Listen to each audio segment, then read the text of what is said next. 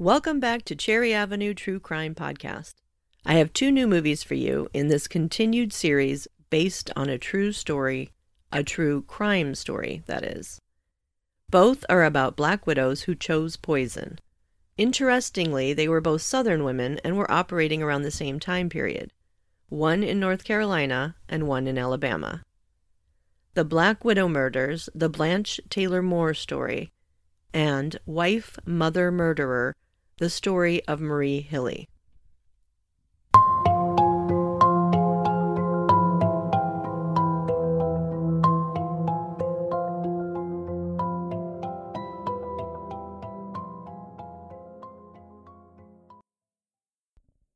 The first movie we will cover is The Black Widow Murders, the Blanche Taylor Moore story. It's a 1993 movie. I found it on YouTube. The movie stars Elizabeth Montgomery, David Clennon, and John M. Jackson. It starts out with Elizabeth Montgomery as Blanche Taylor Moore talking about her childhood. She says her daddy was a minister and her mom worked at a textile mill. She says they were poor when she was a child. Her dad had 4 children with another woman as well. The movie is based on the book Preacher's Girl by Jim Schutz. Blanche Taylor Moore was born Blanche Kaiser to Flonnie Honeycutt and Parker Kaiser. Parker was a mill worker and an ordained Baptist minister. He was also a reported womanizer and gambler. Blanche married her first husband in May of 1952, James Taylor, a veteran and furniture restorer. They had 2 children together. Blanche started working at the grocery store Kroger's in 1954. By 1959, she was the head cashier. In 1962, Blanche began an affair with the store manager Raymond Reed. Blanche's husband, James, died in October of 1973, initially reported as a heart attack. After James' death, Blanche and Raymond started dating out in the open. The movie picks up sometime after Blanche's husband has already been deceased for a while, and now her house is on fire. The fire department is there, and soon so is her boyfriend Raymond. Blanche is talking to the police about the fire, and Raymond comes over to console her. The fire is out now. After the police leave, he says he will take her home to his place. She goes in to get a sweater and then gets in his car. As they are driving away, he tells her he sees her house is on fire again. She says it must be the same pervert who set the fire earlier. She doesn't seem terribly concerned. Blanche and Raymond had been dating openly for 12 years at this point. It was 1985, and it seemed like Blanche was maybe getting bored. In real life, it was said that Blanche had started to date the regional manager of Kroger's. It is unclear if that was true, but what did happen for sure was Blanche had filed a sexual harassment lawsuit on the regional manager and Kroger's in October of 1985. Kroger's settled the case out of court for $275,000 a couple of years later. Then in the movie, it is Easter of 1985. Blanche meets Reverend Dwight Moore and they start flirting. This is true, and in both real life and in the movie, she takes the relationship slow and keeps it on the quiet because of Raymond, but also because of the lawsuit with Kroger's. She has been dating Raymond for 12 years, since the death of her husband, and even though she has become tired of Raymond and feels the preacher might be better marriage material, she keeps saying Raymond Reed. In 1986, Reed developed an illness that was diagnosed as shingles at first. In the movie, when Blanche loses her job, she convinces Raymond to get her a new car, complaining how unsafe her old one is. Raymond gets her a new car, and when the preacher asks her about her relationship with Raymond, she tells him they are only good friends. Then Raymond ends up in the hospital. She brings him banana pudding, but he only manages to eat a little as he says he is sick to his stomach. The movie shows flashbacks that Blanche has of a man dragging her away while her father just stands by and watches. Turns out Raymond not only bought her a new car, he also gave her around $10,000 to get by while she was unemployed. However, Raymond didn't know she was also seeing the preacher, and now he is in the hospital.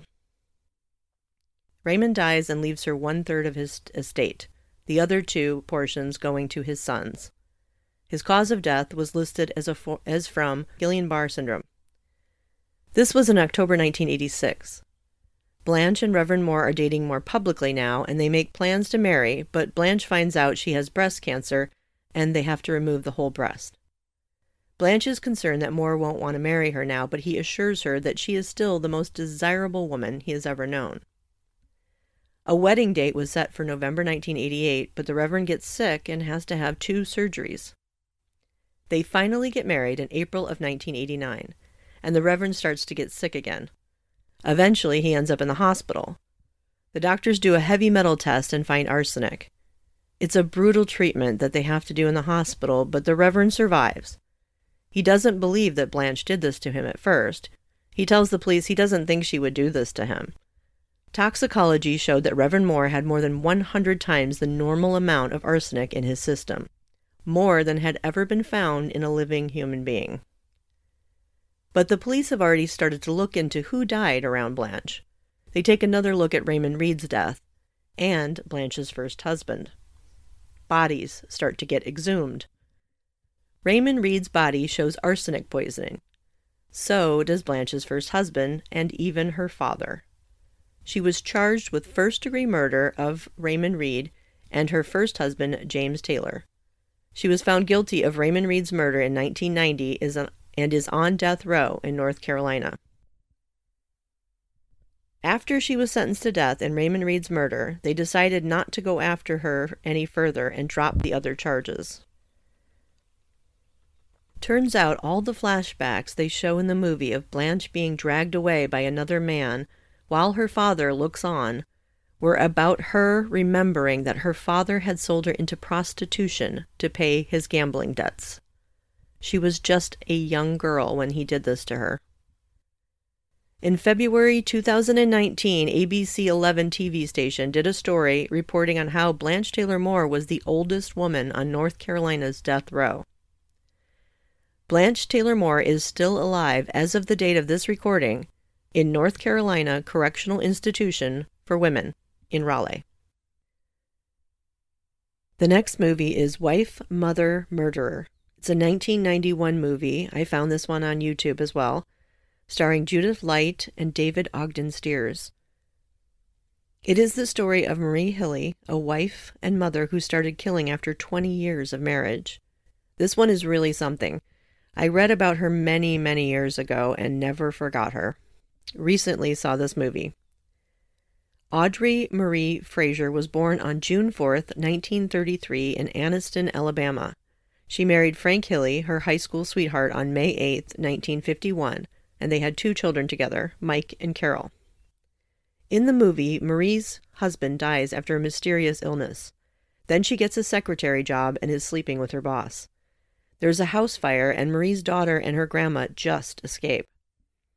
In the movie, we see just Marie, her husband, and daughter. In real life, Marie had both a son, Mike, and a daughter, Carol, and her husband, Frank. Frank had a good-paying job, and Marie was employed as a secretary. There are reports that say Marie sometimes had extramarital affairs with her bosses, and they in turn favored her with extra money and/or gifts. Despite a decent combined income, the family had financial issues due to Marie's overspending. Mike said that he, Carol, and their father, Frank, became sick with stomach problems. He says that this started just a few months after some new life insurance policies were purchased. Doctors were not able to help with the stomach issues, and they disappeared on their own after Mike went away to college. While he was gone, his dad's illness got much worse and ended in death with the official diagnosis of hepatitis. Frank's life insurance was $30,000. This was 1975, so that would be worth just over $150,000 today. Marie spent it fast. She bought a new car and furniture for the house. She bought gifts for her mother, son, and daughter. Mike had just gotten married, and she bought them furniture for their new life together. Apparently, she kept buying on credit after the insurance money ran out, racking up a lot of debt. It was 4 years after Frank's death that Carol started having stomach problems again. Carol was 18 at this point. Mike had started to get calls from his mom's creditors saying she had put him down as a sort of guarantor. Mike was living in Florida at this time, and he flew home to Alabama to talk to his mom about the spending and debt. After she cooked him breakfast, he became very ill. He flew back home soon after. Carol's stomach problems worsened. She was taken to the hospital. While there, Marie injected her in the hip with something, telling her it would make her better, but she got worse. Marie was arrested for bad checks in September of 1979. Somewhere around this time, a doctor noticed some things in Carol that pointed to arsenic poisoning, and tests were done. It was found that she had indeed been poisoned. In October 1979, Frank's body was exhumed. January 11, 1980, an arrest warrant was issued for Marie for the murder of her husband. They couldn't find her, however, because Marie had fled. In the ensuing investigation, they discovered that both Marie's mother and Marie's mother-in-law died under similar circumstances to Frank. But Marie Hilley had fled and was a fugitive for just over 3 years. Marie had gone to Florida. She started using the name Robbie Hannon. She got a secretarial job and met a man named John Greenleaf Homan III. They lived together for a year and then got married in May of 1981 and moved to New Hampshire. She had previously talked to John about her twin sister Terry, who lived in Texas, and told him that she had a rare disease and she had to fly back to Texas to see a doctor about it. This was in the summer of 1982. During the trip, she called John and pretended to be Robbie's non-existent twin sister Terry. She told John that his wife Robbie had died. She also told him it was Robbie's wish for her body to be donated to science, so no need to come out to Texas for the body. Terry and John talked over the phone for months before deciding they should meet. In November of 1983, after having lost weight and changed her hair color, Marie, with the new identity of Terry, returned to New Hampshire and met John as the grieving sister of his deceased wife. John and Terry eventually started a relationship, and John's co-workers were suspicious of his sister-in-law. The police were contacted, and they took a look at the obituary for Robbie Hanlon. They were unable to verify anything in the obituary, and in fact found the medical institute where Robbie's body was donated did not exist at all. At one point, they suspected Terry was a fugitive bank robber named Carol Manning, but later found out she wasn't, of course. Terry got a secretarial job in a town near where she and John lived, and she probably thought it was going well. She was arrested one day at work, and while being questioned, she confessed that she was wanted in Alabama for writing bad checks. She gave them her real name, Audrey Marie Hilley. They quickly found out she was wanted for more serious charges, and she was extradited to Alabama. She was convicted and sentenced to life in prison for her husband's murder and given 20 years for the attempted murder of her daughter. She was at Tutwiler Women's Institute, a medium-security prison, and she eventually earned day passes for good behavior. She returned to the prison from each of these visits. In February 1987, she was given a 3-day pass to visit her husband, John Homan. John got a motel room in nearby Anniston, and they spent the first day there. When John left the room for a few hours, Marie disappeared. She left behind a note asking for his forgiveness. Homan alerted police. In the 4 days she was missing, she was apparently out in the woods. There had been frequent rain during this time, and the temperatures even got down to the low 30s. She eventually was found on the back porch of a woman in Anniston who called the police, thinking she was a transient woman who needed help. Marie died on the way to the hospital suffering a heart attack brought on from hypothermia. Ironically, Marie knew the woman whose home she turned up at. They were in elementary school together. Likely, she hadn't recognized Marie after all the years and then the 4 days in the woods. I have 2 bonus movie names for you that you can look up and stream if you want to watch them. The first one is Death in Small Doses. It's a 1995 movie starring Richard Thomas and Tess Harper. I found this on Amazon Prime and Tubi TV. It is based on the true story of Nancy Lyon. Nancy was taken to the hospital by her husband Richard Lyon, and she died in the hospital, and her family blames Richard. Arsenic was found. Her family tells the detectives that Richard had left Nancy for a younger woman, and it supposedly didn't work out, and that he was back in the house together with her trying to make it work. They were back together, and he was in the house with her when she got sick. While he is being investigated, Richard hires an attorney, and he hires a private eye. and Richard tells them he feels that Nancy may have killed herself in a way that would make it look like he had done her in other words, that she took the arsenic herself. The other movie is Sins of the Preacher, 2013 movie, starring Gail O'Grady and Chris Garden. I found this one on Tubi TV. It was inspired by a true story, and the screenplay was based on the true crime book by Catherine Casey. That's Casey. It's the story of Matt Baker, a minister, and his wife Carrie Baker, who supposedly committed suicide. Of course, there's a suspicion there, and that is what the whole movie is about. Extra bonus for me, I found out that Ann Rule recommended Catherine Casey's book, so I'm going to have to check them out. I will put all of the names of the movies and everything in the show notes, so make it easier for you to find them. If you want to support this podcast, please tell a friend, share about it on social media.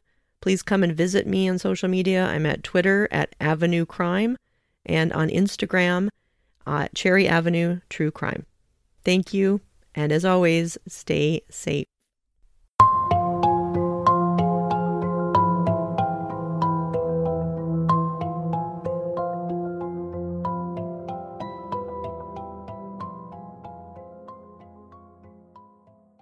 For the sources for today's episode, I will put all of the links in the show notes, but they are also as follows: Marie Hilly Unsolved Mysteries Wiki Fandom, Audrey Marie Hilly Wikipedia, 27 Interesting and Strange Facts about Audrey Marie Hilly, Ton of Facts, Marie Hilly murdered her husband and poisoned her daughter before escaping prison, monstersandcritics.com, Blanche Taylor Moore Wikipedia, Blanche Taylor Moore, Black Widow Killer, is North Carolina's oldest woman on death row, ABC 11, Raleigh-Durham.